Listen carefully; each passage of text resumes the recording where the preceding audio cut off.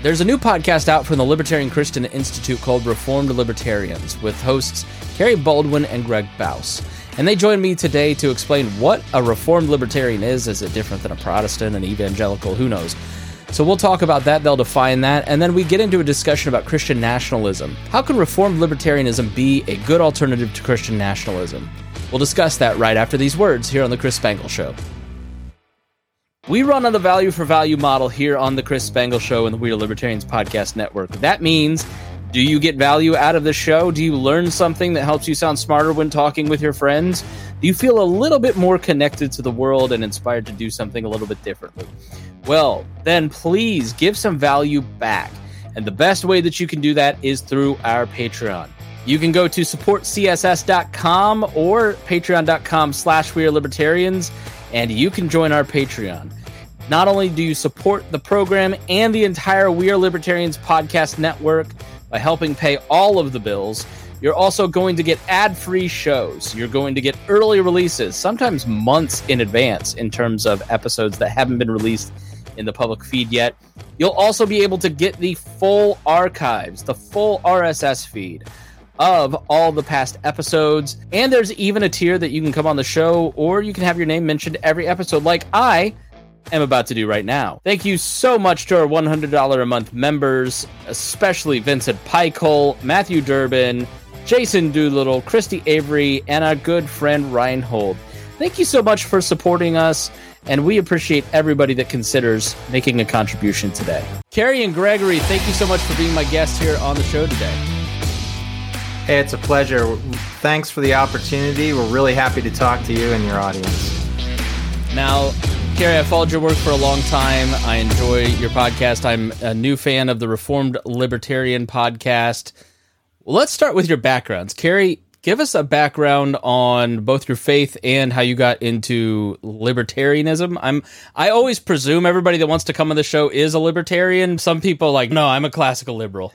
I am a libertarian.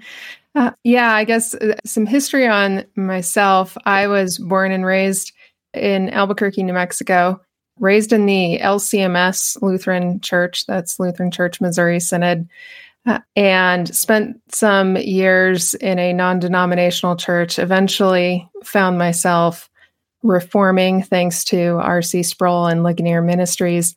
And so I managed to find an Orthodox Presbyterian church here locally. And there was some unfortunate fallout from that. And so I am now a resident Calvinist at our local LCMS church. Once again, it's my parents' church. So that's the rough overview of my history as a Christian. As far as being libertarian, I basically became a libertarian in 2008 with the presidential election and Ron Paul. Maintained my minarchist standing for way longer than 6 months. I eventually became a libertarian anarchist in 2016. It had a lot to do with the explanation that we now offer on Reformed Libertarians regarding Romans 13 and that sort of thing. That was really what, between that and the concept of polycentric law, those two things really pushed me over into being a libertarian anarchist. So that's a rough overview of my history.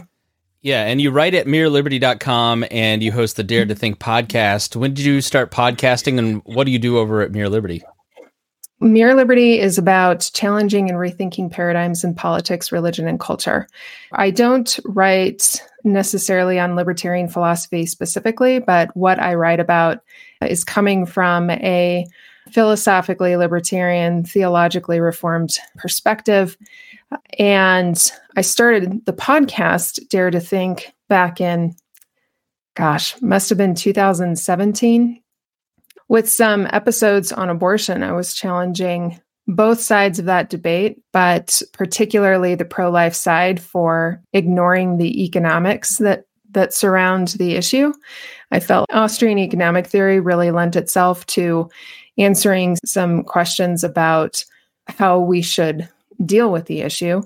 And so at any rate, after a number of episodes on that, I was invited by Gene Epstein at the Soho Forum to go debate Walter Block on the topic of a libertarian theory of abortion. And I took the pro-life perspective, but I like to say that it's not your standard pro-life response to abortion. Like I said, I challenge really both sides of that debate, but I've received a lot of positive feedback from those of us who are in the gray middle, I like to call it. They're the ones that recognize that there's a complexity to the issue. And so whether you lean pro-choice or lean pro-life, if you're in that gray area, I've gotten a lot of positive feedback on my view. That's what that's about. Yeah, and we'll dive into that in a little bit because I'm interested to hear more about that. I definitely feel that way. I'm pro-life, but my wife is starting an Embrace Grace group at our church because of the feeling of that complexity of like, it isn't just this simple. But Gregory, tell us your story. How did you, come to know Christ? Were you like my wife who, just never had an issue, or me where at 18, I was like, you know what? I think I'm a Christian after being an atheist. I did grow up in the Orthodox Presbyterian Church and have known and loved the Lord for as long as I can remember. In high school, as my mind was maturing, my understanding of the faith, of course, became more in depth, and I really embraced what you might call Reformed theology. We've already referred to it, but people might be unfamiliar with that. Yeah, if we could just pause in your story, and I think is Reformed, does that mean Protestant? Does that mean evangelical? Are these different things? What the heck if it's a Reformed person? What is a Reformed Christian? Why are you putting labels on it? In our first episode of the Reformed Libertarians podcast, we do try to give a brief summary to orient people to what it is that we're referring to. In the 1500s, this is the early 1500s, the first half, the Protestant Reformation officially begins. There's Martin Luther in Germany, Ulrich Zwingli in Switzerland, and those... Which I didn't know a Reformation started over eating hot dogs, but that was a revelation to me. It did, in fact, yes. The affair of the sausages, people can look that up. There's a Wikipedia entry. It's an interesting story. So everybody knows about, not everybody, but you know what I'm saying. The story with Martin Luther nailing the 95 Theses to the castle church door in Wittenberg is more well known. The situation, the protest over Lent in Switzerland is not as well known, right, but a good story. And in any case, so as the Protestant Reformation begins, there, by the 1550s, maybe a little bit earlier, actually, you end up having the consolidation of those churches that are really embracing the theology articulated by Luther and his followers, and then those other ones that take more of a generic title of Reformed, but sometimes nicknamed Calvinist after John Calvin.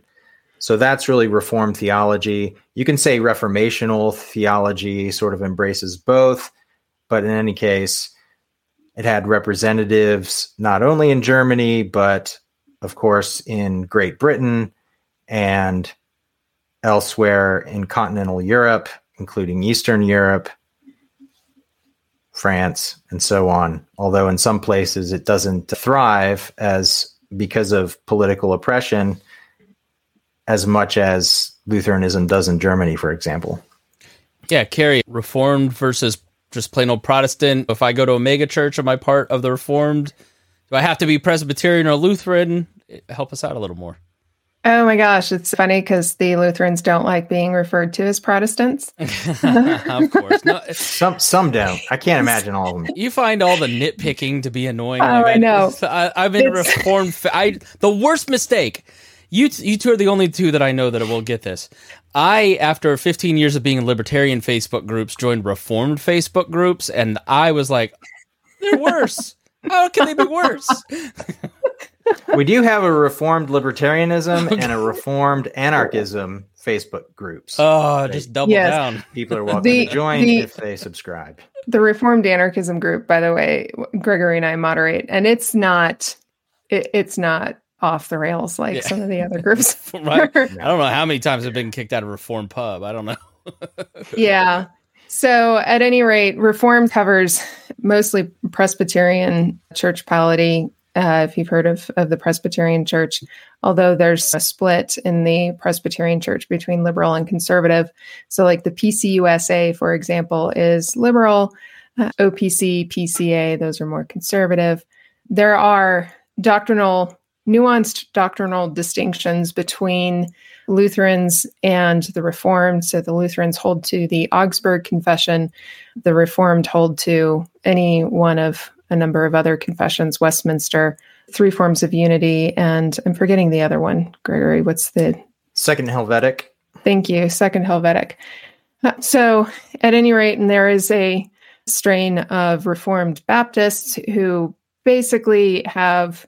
Their confession is very similar to the Westminster, although they don't practice paedobaptism. And is that the only difference? I'm sure there's probably a couple of other differences. They have typically congregational polity in their churches, how the churches are arranged and associate together. There also seems to be, in terms of how worship plays out, a big difference. Because I went from Mount Pleasant, which was a mega church, evangelical, non-denominational. I grew up in the Methodist church.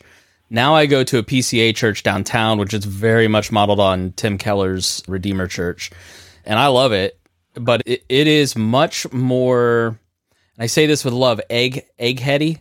Like people in the Reformed movement seem to be much more interested in philosophy, in all kinds of different levels of apologetics and types of apologetics, theologies, much more than like the mega church that I went to, where it was more about the show and get in a small group. And it was much more around the individual and trying to feed the individual what they want, where the PCA church, I'm not going to say all PCA churches are the same. I get the feeling I go to the liberal end of the spectrum there, but it is much more engaged in doctrinal arguments, theological arguments, communal living, helping the local community. It plays out in such a different way because it's not as focused on feeding kind of the self-help, individual, autonomous message of the baby boomer generation. Let me say this. American evangelicalism is known for abandoning doctrine, which is the eggheady stuff that you're referring to. And when you abandon that, this is something that Billy Graham did. He told people to abandon doctrine. All you needed was Jesus. And when you do that, what do you replace that with? There has to be some sort of substance that you replace that with. And so evangelicalism replaced doctrine with some pretty self-centered, I would say, false doctrine. Some of it is completely contradictory to what Orthodox doctrine is. And so that creates a lot of problems. And actually, I think the evangelical deconstruction movement is evidence of the failure of abandoning doctrine. So those of us who are confessional, and that might be, like I said, holding to Westminster or Augsburg or Three Forms or Second Helvetic, those of us who are eggheady about it, we see the importance of doctrine, and you cannot abandon it. There's a reason why it's there. And when you've experienced, and I did experience several years in a non-denominational church, when you've experienced a deprivation of good doctrine, when you find it again, it's finding water in the desert.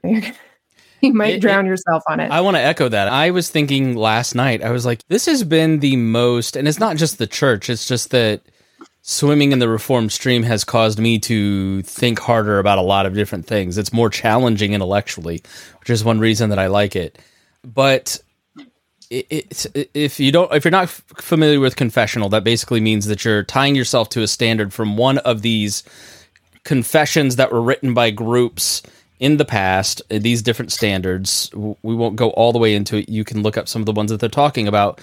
But do you find that I have always found that people who stick close to the non-aggression principle as libertarians have weathered the nationalist change in the libertarian movement a lot better than people who might have gone, yeah, let's get a little wishy-washy with some of these atomistic principles and let's play with other ideologies and read some Curtis Yarvin.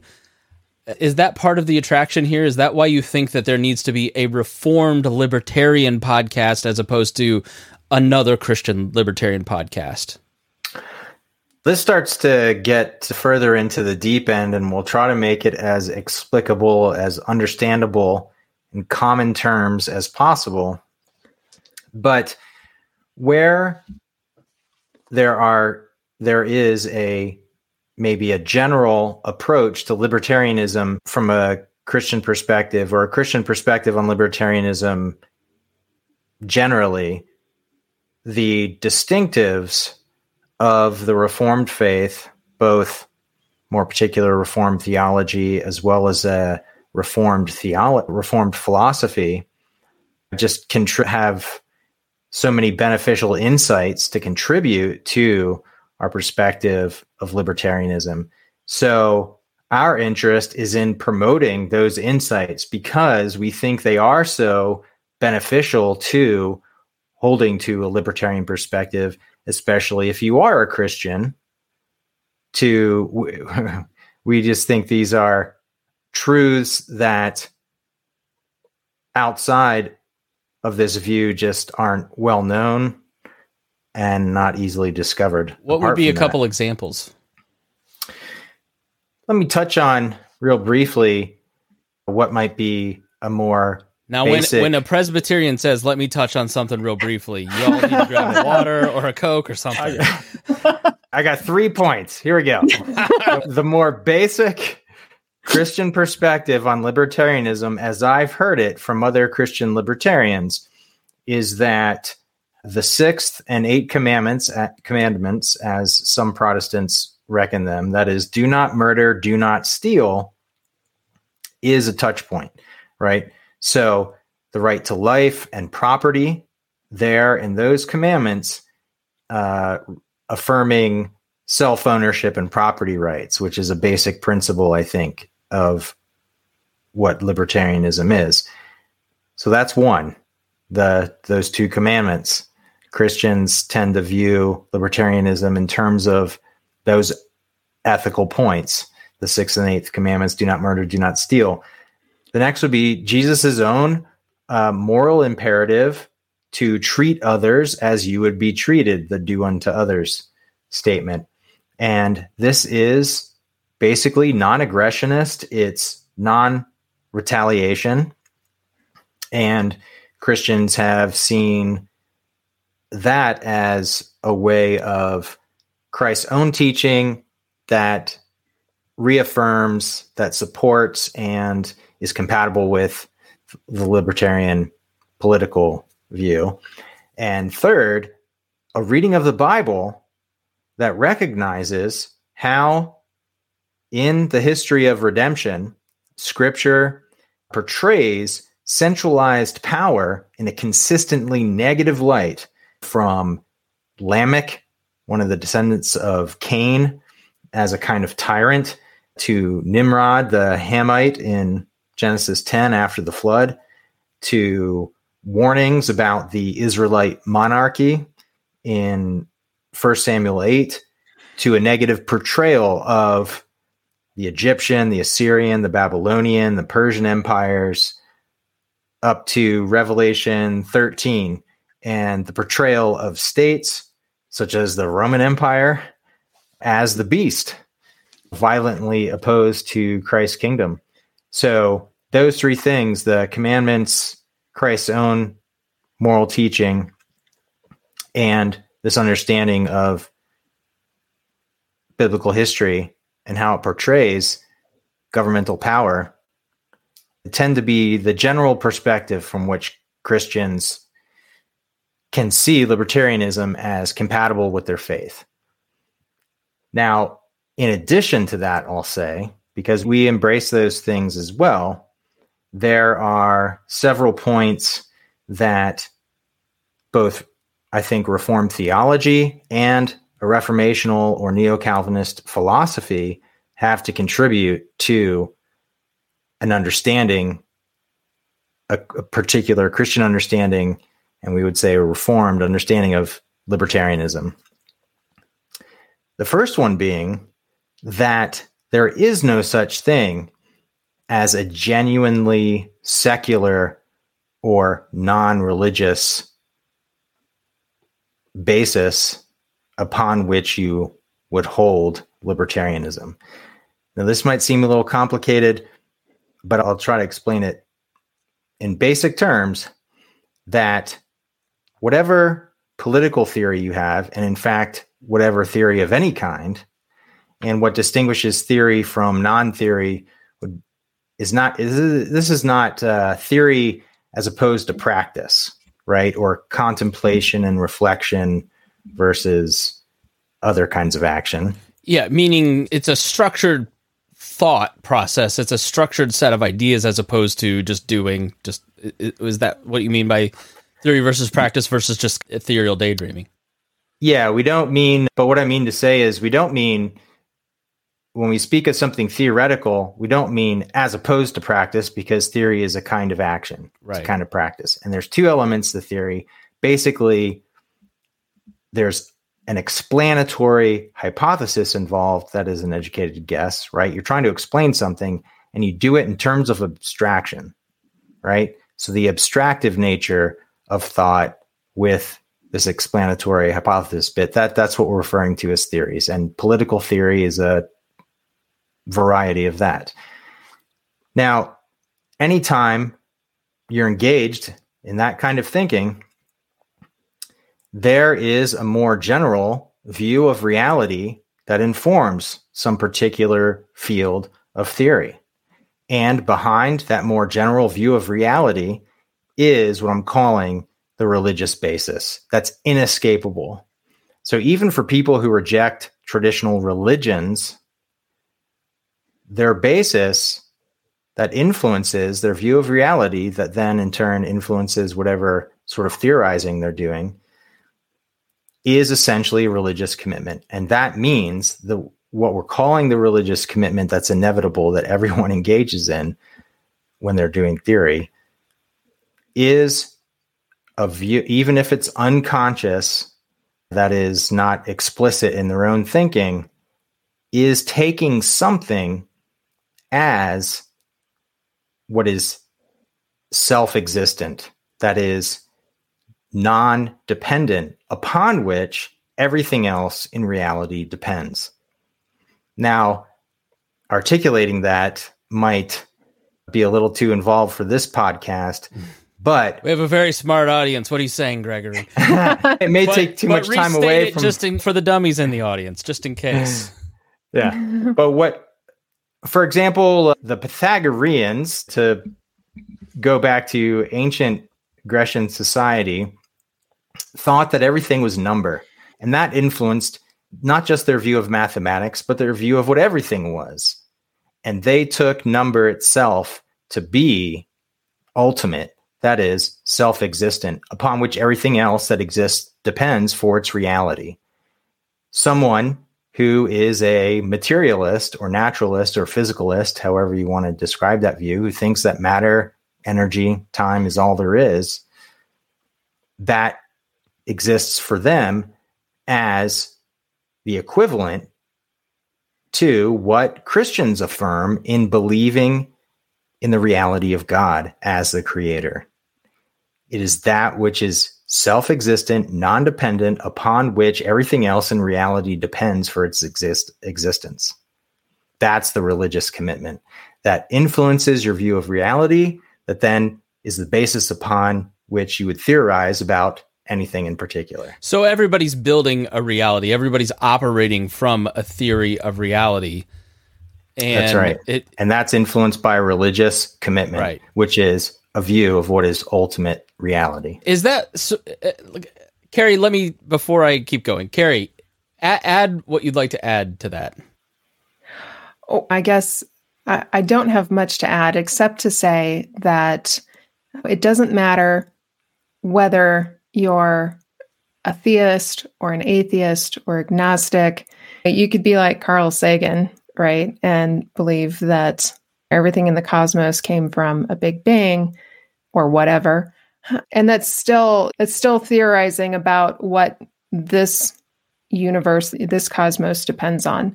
The point of this, I would say, is that whatever our beliefs are about reality, they are going to influence and inform what we believe is true about the reality of civil governance. And that's how we start to formulate these ideas about what the proper role of civil governance is supposed to be. And so when we understand the relationship there, we can understand some of what our presuppositions are, what our priors are. And an atheist libertarian and a Christian libertarian may be able to agree on certain points of libertarian political philosophy, but they both have different reasons for holding to it. And I would say this is helpful for Christians in particular, because just in recent years, I've noticed this push or this resistance among some prior libertarians, even prior Reformed libertarians, towards so-called post-libertarianism or paleo-conservative. They're reverting back to an authoritarian mindset.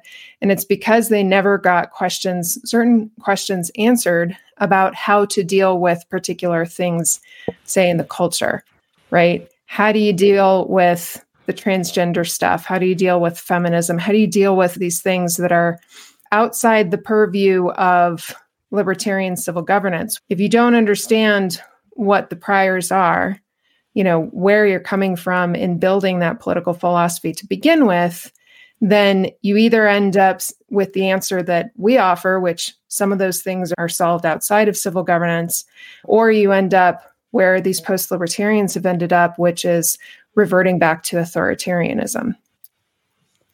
So in other words, you're offering a framework, Gregory, where, look, there's legitimacy in all of these different views that people tend to look at, like a Christian libertarian view, and go, this isn't legitimate because you're operating from a place where you're all basing it on God and God's not real. And so let's just toss out those presuppositions. You're saying, look, everybody comes to it with these priors, with that relationship.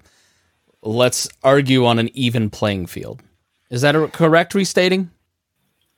That's largely correct. However you might define libertarianism, and we define it as affirmation of self-ownership and property rights, and the corresponding obligation to those things is what we would say is the non-aggression principle.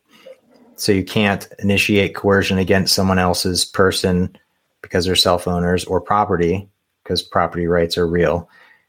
Then so that might be, as some say, a thin definition of libertarianism. And we agree with that with other people. Plenty of other people who are not Reformed, who are not Christians, embrace that understanding. But no one embraces it thinly. So the point is that that's a thin definition. That one might make you a libertarian. That might be the definition of libertarianism. You hold it for some reason. You could just ask the question, why would people own themselves, or why would you think that? Or what's the basis for self-ownership or property rights? Or why shouldn't I then initiate coercion against others in their property? Yeah, it's a huge reason I'm a libertarian is the Imago Dei, that every human being is created in the image of God. So therefore, what are the implications of that? That means that you can't steal from someone, you can't lie to them, you can't defraud them, you can't murder them, you can't have an abortion, you can't have, all of these different things flow from that piece that make me libertarian, because that is a central principle to what I believe, to my faith, to what Jesus believes. And even if someone doesn't have that self-conscious basis for their libertarian views, there's some implied basis for their views. If it's not that, there's something, even if they're not aware of what it is. there's some basis upon which they hold that to be the case. And so that's what we're talking about in terms of a Christian libertarian perspective, and a specifically Reformed libertarian perspective is no different than how anyone else holds to libertarianism. They all have grounds for their acceptance of libertarianism, and those are ultimately religious grounds. So I want to go back to the post-libertarian folks, Kerry, because you're really hitting on something that I've wondered a lot about, and I'd love to hear you tease that out a little more.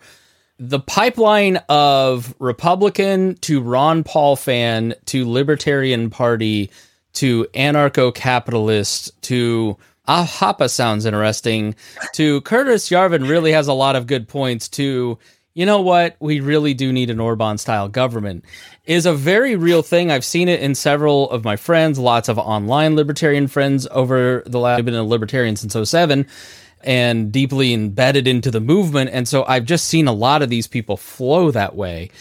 And social issues seem to be at the core of it. Now, I have gone the other way. I look at it, and where I'm at is that libertarian is an expression of God's goodness. It's love in action. It's mercy in action. It's starting nonprofits. It's getting engaged in your community. It's building strong families.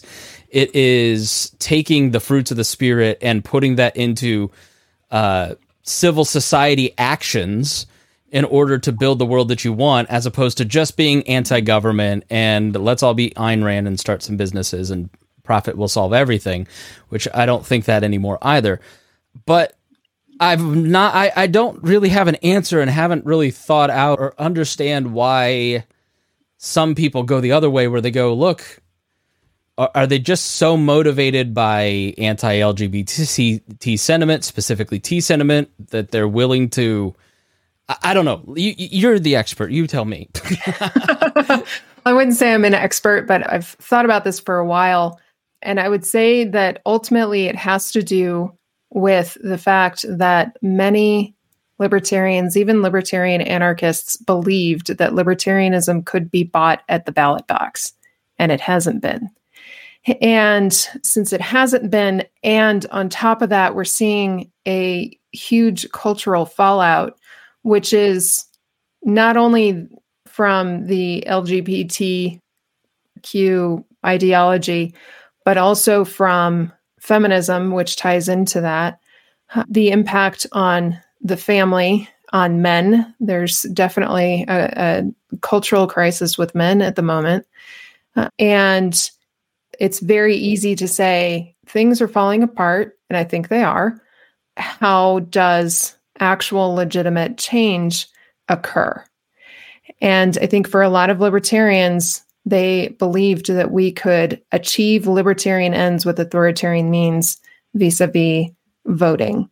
And they have since found that voting it isn't a place where we can achieve libertarianism. And actually, quite frankly, I think it makes a lot of sense, because libertarianism believes in a concept of spontaneous order, that order arises or emerges from our voluntary interactions with each other. And so if we're going to achieve a libertarian society, it's from hearts and minds being changed. And of course, there's a lot of people who feel like, there's no time for that. I cannot tell you how many people I've run into who think there's not enough time to change hearts and minds. We have to do it by force in some way. Then this goes back to the original question. How do we make change? Is it through force? And the answer is, you can't make change through force, not lasting, effective change towards freedom by any stretch of the imagination. So there's a little bit of impatience. There's a little bit of, I would say, despair concerning the culture, and also somewhat of a despondency that the Ron Paul revolution didn't result in a Ron Paul type figure taking office and rolling back government peacefully. Gregory, sort of the same question, but slightly asked differently. Like, why is Doug Wilson's Christendom and Theonomy and the Theo Bros like Joel Webbin on YouTube, why are they gaining traction? When I was coming up and I was a new baby Christian, it was Chuck Swindoll and it was JMac, and it was friendly Christian talk radio. But it seems that new media has incentivized edge.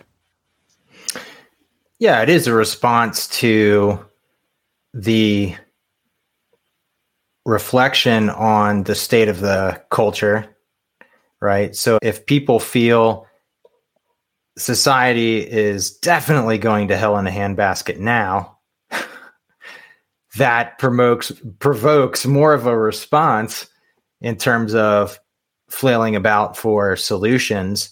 And the solution that we're going to have a godly society through the imposition of governmental power seems initially plausible, and people rightly want a more godly society and think if Christianity and the Bible somehow underwrite the project of Christendom or Christian nationalism or something, then I guess I should go for that. If God is saying imitate old covenant Israel and the Mosaic laws, gosh, if that's what God's word says, then they feel compelled to go along with it, and they're being sold this bundle of goods. Thank you for not cursing on this Christian podcast, Kerry. Go ahead. Let me just tie a nice bow in this, because connecting it back to what we mentioned about our basis for holding to libertarian ideas being religious belief.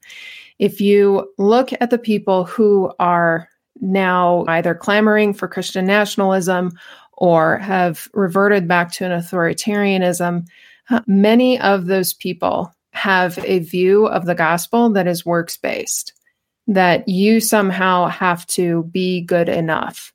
And I want to draw this out as an example of why it's important for libertarians to understand why they hold to the ideas that they do, and that it is also a religious belief that is driving that. In the case of Christian nationalists or post-libertarians, it has to do what they believe about how change happens, what people should be acting like, that sort of thing. Okay, so how does Reformed libertarianism offer a better vision for people who may be buying into Christian nationalism, theonomy, or even liberalism?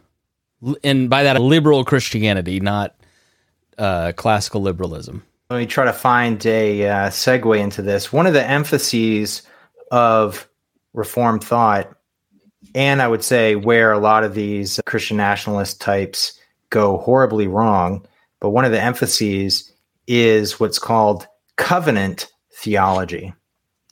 And so it's recognizing this theme of covenants in Scripture, how God relates to people through this arrangement, this mutual agreement or what have you, known as a covenant, and lays out how those are related. One of the ways in which theonomists or theocrats or Christian nationalists or Christendom, so on, goes wrong is by misunderstanding that relationship between the old covenant, the Mosaic covenant, and the new covenant established by Christ. So Paul, of course, tries to elaborate on this, or I would say it does by the power of the Holy Spirit in Romans and in Galatians, and the author of the Epistle to the Hebrews does so as well. And one of the things he says is that the old covenant is now obsolete. And so it's appreciating that fact and how that's the fact and what that means that really supports a Reformed libertarian perspective. Basically, the whole point of the misunderstanding the relationship is that these people are looking back to the old covenant, theocrats and so on, and saying this is the model in the new covenant era for what sort of civil governance Christians should support. And that's dead wrong. Yeah, it couldn't be wronger. I was listening to a debate. Premier is a podcast. I think it's Unbelievable is the podcast where they have debates with a lot of people, and it was Andy Stanley versus the Apologia guy. I forget his name, but Jeff Durbin. It's like Josh something, Jeff, or start with a J. But Jeff Durbin, yeah. It's probably Jeff Durbin. Yeah, thank you. Yeah, and Andy Stanley basically we unhitched from the Old Testament is what he gets accused of. But what he was saying is, no, the thing that matters the most is the resurrection. And so in a culture that doesn't have time and doesn't have context, the thing that matters the most is the resurrection. Let's talk about the resurrection. And Durbin was basically saying, well, no, the Bible is the thing that matters. We need to focus on the Bible, which there's echoes of that in what you're saying, where like, how should we approach the culture? You don't want to just throw the Old Testament out. It obviously is incredibly important. Part of the entire plan of salvation basically comes from the Old Testament, the Old Covenant to the New Covenant. But there seems to be that disconnect where it's, no, we're only going to talk about happy Jesus, and we're only going to talk about how you need to be more hardcore. So Kerry, like, where's that middle that your podcast is trying to get at? I'm actually going to kick this back to Gregory mostly because he's much better at explaining it than I am. But I will say the Old Testament is absolutely relevant. It is relevant to the New Testament. So we can't be like Andy Stanley and just throw it out because it's difficult or it has themes that are hard to understand in light of the situation that we're living in now. But that is all theological, and we would use the word eschatological, which has more to do with the coming kingdom of God, and so not applicable to kingdoms on earth. But I'm going to kick it over to Gregory so he can answer it more in depth. Touching on culture, before the institution of the Mosaic covenant, the Old Covenant at Sinai, after the flood, God makes another covenant with Moses. He made the initial one to save him in the flood, him and his family. But then there is what's sometimes called a common grace covenant. And this is God's promise not to destroy the world again before final judgment. That's the real rainbow. Okay, go ahead. That's right. That's right. All of life again by flood. And along with that came a passage in Genesis 9, you can read it there, which has a legal import. Sometimes it's referred to as lex talionis. So that's Latin for the law of retribution. And he's saying he is explicitly authorizing the use of proportional responsive coercion to aggression. And it's by man, whoever sheds the blood of man, by man shall his blood be shed. That not only authorizes proportional responsive coercion, in other words, what we understand to be civil governance, the administration of civil justice, dealing with acts of aggression against person and property, but establishes a principle of proportionality that is properly understood in terms of the non-aggression principle.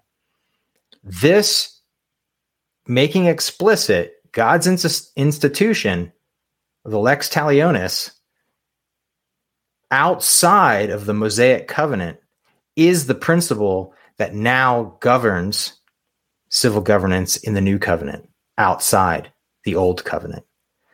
This is the perspective that Reformed covenant theology, properly understood, gives us. And so the old Mosaic covenant is a temporary suspension of the normal operations of common grace. So the people of Israel, under God's authorization, conquer the promised land, and a special typological arrangement, political arrangement, is in play during that time, where non-aggressive immorality is civilly punished. But when that covenant has served its purpose, that is, pointing to the end times, that's the eschatological, that's the word that Kerry was using, the end, pointing to the end times reality of God's final judgment, that was its symbolic purpose.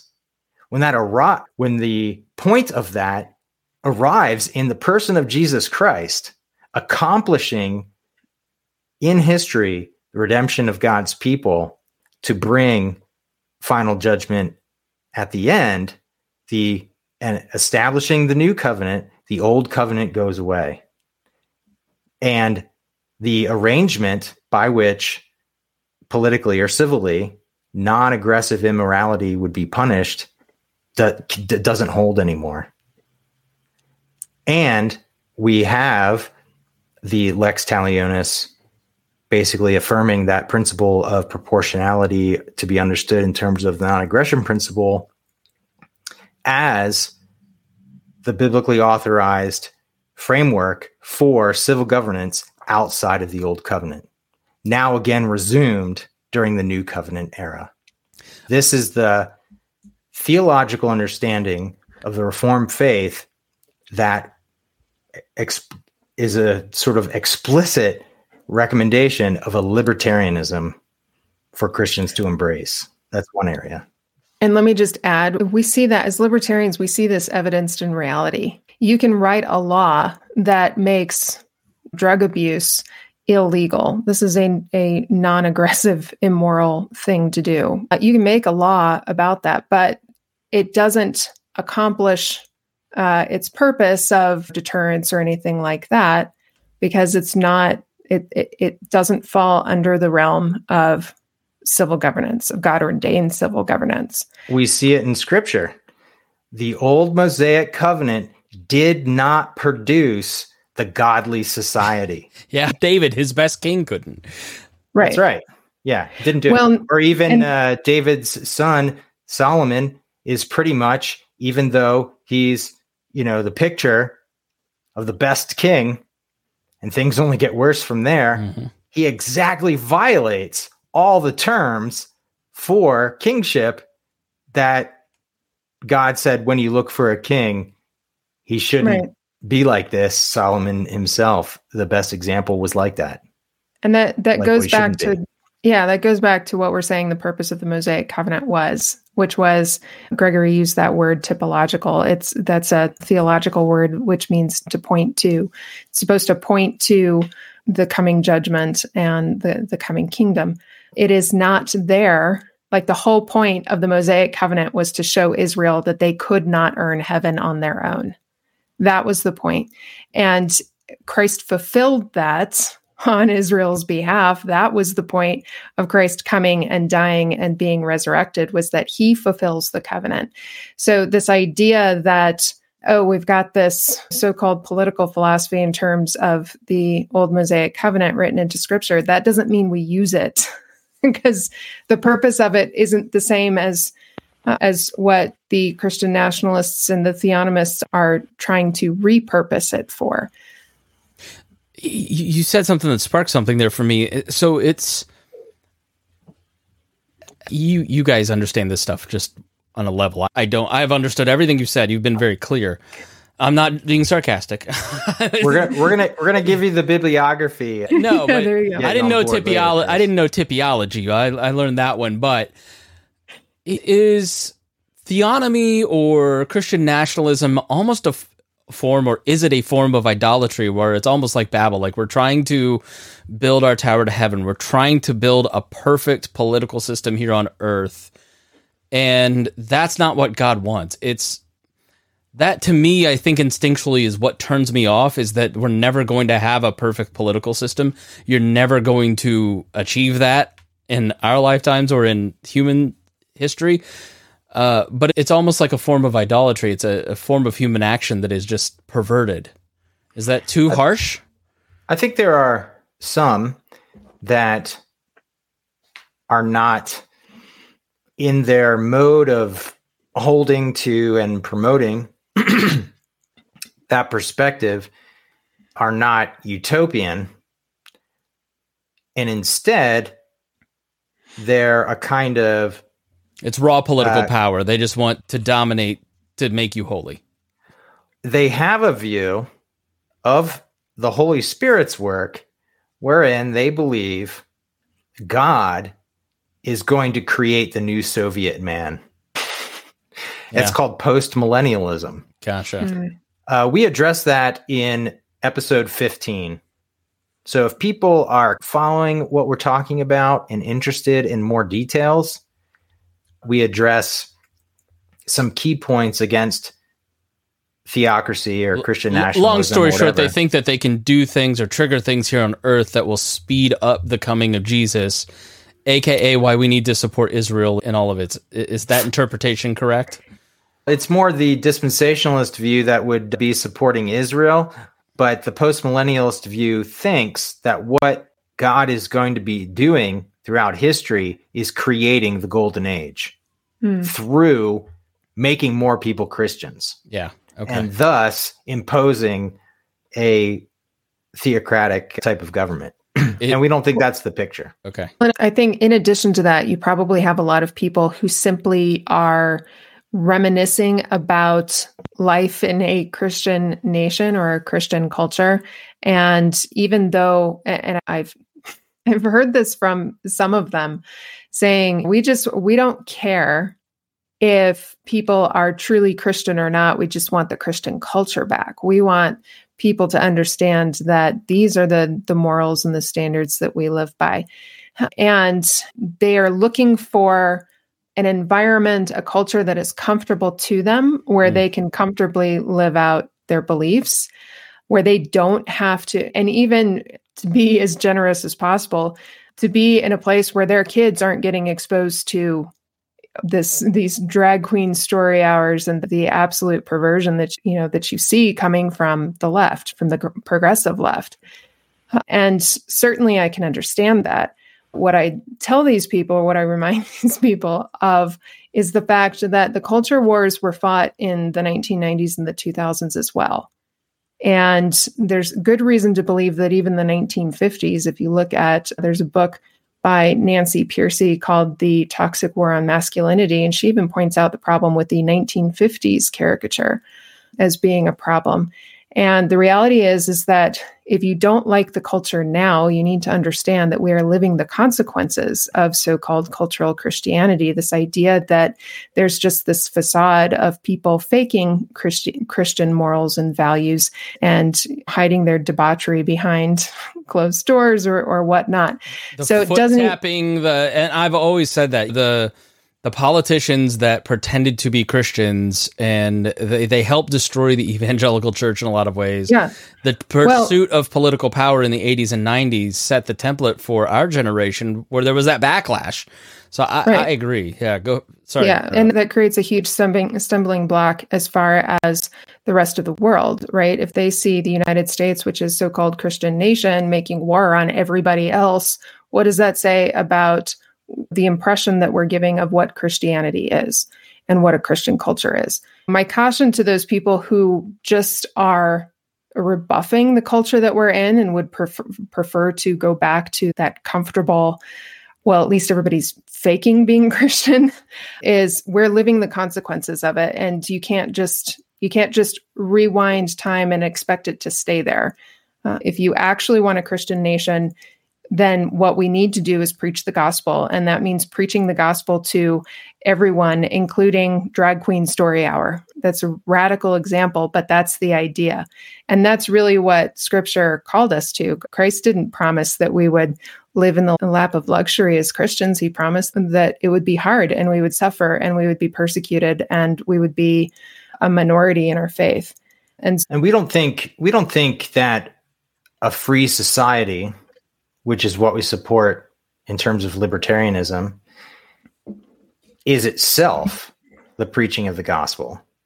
But we think those are that's the best condition possible for the preaching of the gospel. It's not having a theocratic government. Right. It's the most prosperity. Condition. It's the most harmony. It's the least suffering. When you have more prosperity, you have more nonprofits, churches, civil society being built up. Right now, it's a struggle as civil society gets eroded by government action and fake compassion, basically. I may be in the total minority, and I'm sure I am, but I tend to think that things are getting more conservative and people are getting better at arguing their position in the Christian world.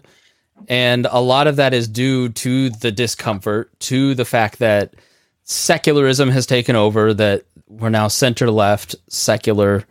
What was it, Rebecca McLaughlin's book, The Secular Creed, where she talks about all these different elements that are the religion of the secular left. But I think that in the last 10 years has made so many people stronger and finding new ways and new avenues to talk to the culture, to talk to their friends. And that, to me, is a net positive as opposed to the 10 years previous where it was just lackadaisical. I don't know that the first 10 years of being a Christian, it was every sermon was, oh, we're lukewarm and we're going to get spit out of the mouth.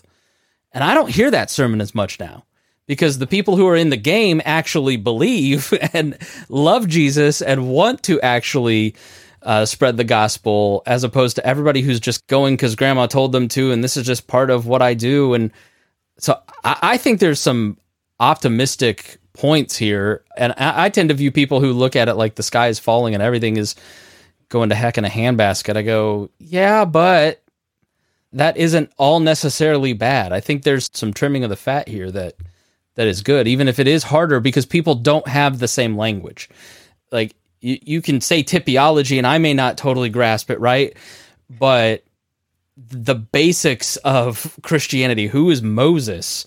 What is there? Nobody's watching the 10 Commandments on Easter. They don't have that basic understanding of the 10 Commandments even, right? Which does make it harder, but I think that just means there has to be an adjustment, and in that adjustment, that's going to make people better. It's just that there are a lot of people that don't want to adjust because their incomes are tied to it, or that's where they're comfortable at. They might have to go talk to people that don't look like them, but I look at it and go, look, this is just a new opportunity.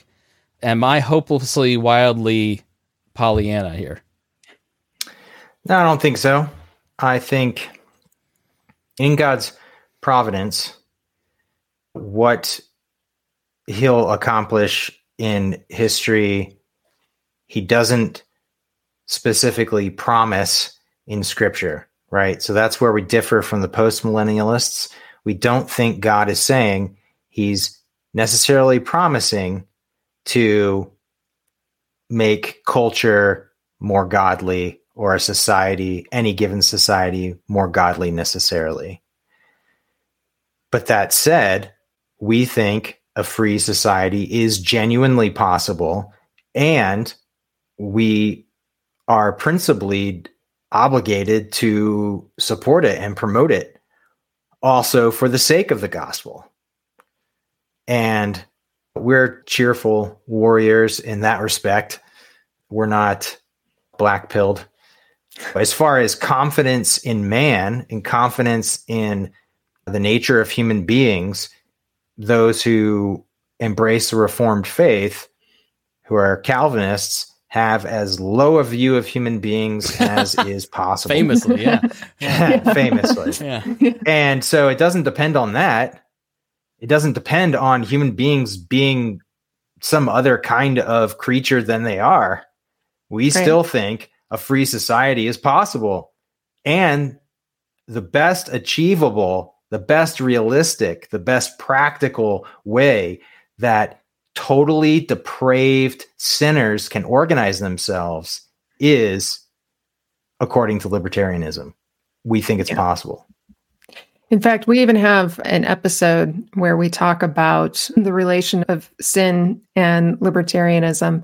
We talk about an article that I wrote about that, essentially saying you never concentrate power in the hands of sinners. Our view is taking into account the fact that human beings are sinners. You are not going to get a utopia. A utopia is not the goal. And so we do and I forget, Gregory maybe, but I forget which episode that is. It's one of our episodes where we talk about it. Might be 5. We also have a YouTube playlist that has 4 videos where we discuss articles that Kerry had written for the Libertarian Christian Institute. that deal with, you might say, minarchist objections to a stateless society. And so that would be the one dealing with sinful human nature is the second one. I wasn't totally convinced, but I liked it. I myself am not an anarchist for precisely all the reasons that you talked about in the episode. I'm not willing to give it that last little piece of this privatized courts, but everything else I'm on board with. It has been a pleasure. I would love to have Kerry or both of you back to talk about abortion. Just really have a party and talk about abortion. But I would love to hear your perspective, but we've run out of time. I don't want to keep you much longer. You've been so generous with your time. It's been a great conversation, tons of fun. This is the kind of conversation that I've been wanting to have on the show for a long time, but have not yet had the courage. So thank you so much for reaching out. And thank you especially to the Libertarian Christian Institute for setting this up, for publishing books. We had Art Carden on recently. I know, Kerry, you helped write a book for LCI, did you not? Yes, Faith Seeking Freedom, Libertarian Christian Answers to Tough Questions. And you can still find that on Amazon. Yeah, I just actually bought the digital copy today. So now I own it in 3 versions. So I hope you get revenue. But can you briefly, Kerry, touch on the Libertarian Christian Institute, because it seems like there's been a shift in the last couple of years in activity. I've had Dr. Norman Horn on in the past to talk about it, and there was like a Facebook group and a podcast and a website where they published articles, but there seems to be new energy in it over the last, I don't know, couple of years, where it seems to be, I used to keep a list at libertyexplained.com of all the libertarian organizations. And if you go back to that list that was compiled around 2013 and kept through 2017, and you go through, all of those think tanks and organizations are now either dead links or Trumpy, right? So there's not many libertarian organizations that have done what LCI has done or AEIR, where they're like, you know what, we're going to push into this and give it new life. So what has happened at LCI that has brought this about, where you're publishing books, have a podcast network for Christian podcasts and the like? Yeah, you are right. There has been a change, and that change actually came along, really a majority of the change came along with Freedom Fest last year. We made a decision to launch the Christian for Liberties Network, which is a network of podcasts that are libertarian and Christian, but from various perspectives. So you have ours, which is the Reformed Libertarians podcast. You have the Protestant Libertarian podcast with Alex Bernardo, the Biblical Anarchy podcast with Jacob Winograd. We also have moved over Mike Meharry's Godarchy podcast to the LCI website. So we have his entire library, even though he's not publishing new episodes, we have all of that over there. The idea and of course, there's still the Libertarian Christian podcast, and they also launched a cast, which is quite exciting. Sorry, I messed something up. I thought one of you had sent a private chat. I'll edit this part out. Okay. Yeah. So you've got Mike Meharry's library, even though he's not publishing. What, Gregory? Were you going to say something? Were you the one that sent the chat? All right. Yeah, we've got probably like 2 more minutes left. Okay. Yeah. So I'll make this quick. So in addition to all those podcasts, we also have a new podcast that we just launched called Faith Ventures, where we talk to Christian entrepreneurs who are using their businesses in a way that is faithful to the gospel. And so that's an exciting new opportunity as well. So yeah, we've got lots of new content on there. We are also inviting people to become LCI insiders. You have an opportunity to get some background information. What's the word? I'm losing it. You get an insider's perspective to all the things that we're doing for a monthly donation and that sort of thing. So lots of things happening over at LCI and new stuff on the horizon as well. All right. Thank you so much, both of you, for joining me. Check out the Reformed Libertarians podcast, and I'll put all the links so you can hit up all their websites, all the LCI stuff that we've got in there, and the books, and everything will be in the show notes. So in the sake of time, we're going to skip shameless self-promotion because we just did all that. But thank you both so much for joining me. I appreciate your time. Thank you very much for having us. And thank you for joining us here on The Chris Spangle Show. We hope that you got something out of this. If you found it interesting, if you learned something, the best thing you can do is share with your friends. And please go to iTunes, rate and review us. That really helps, especially since all the Christian nationalists are going to be giving me 1-star reviews for this episode. The Mises guys have already knocked my numbers down, but I'd appreciate your reviews. So please head over there and do that. Thanks so much for joining me here on The Chris Spangle Show.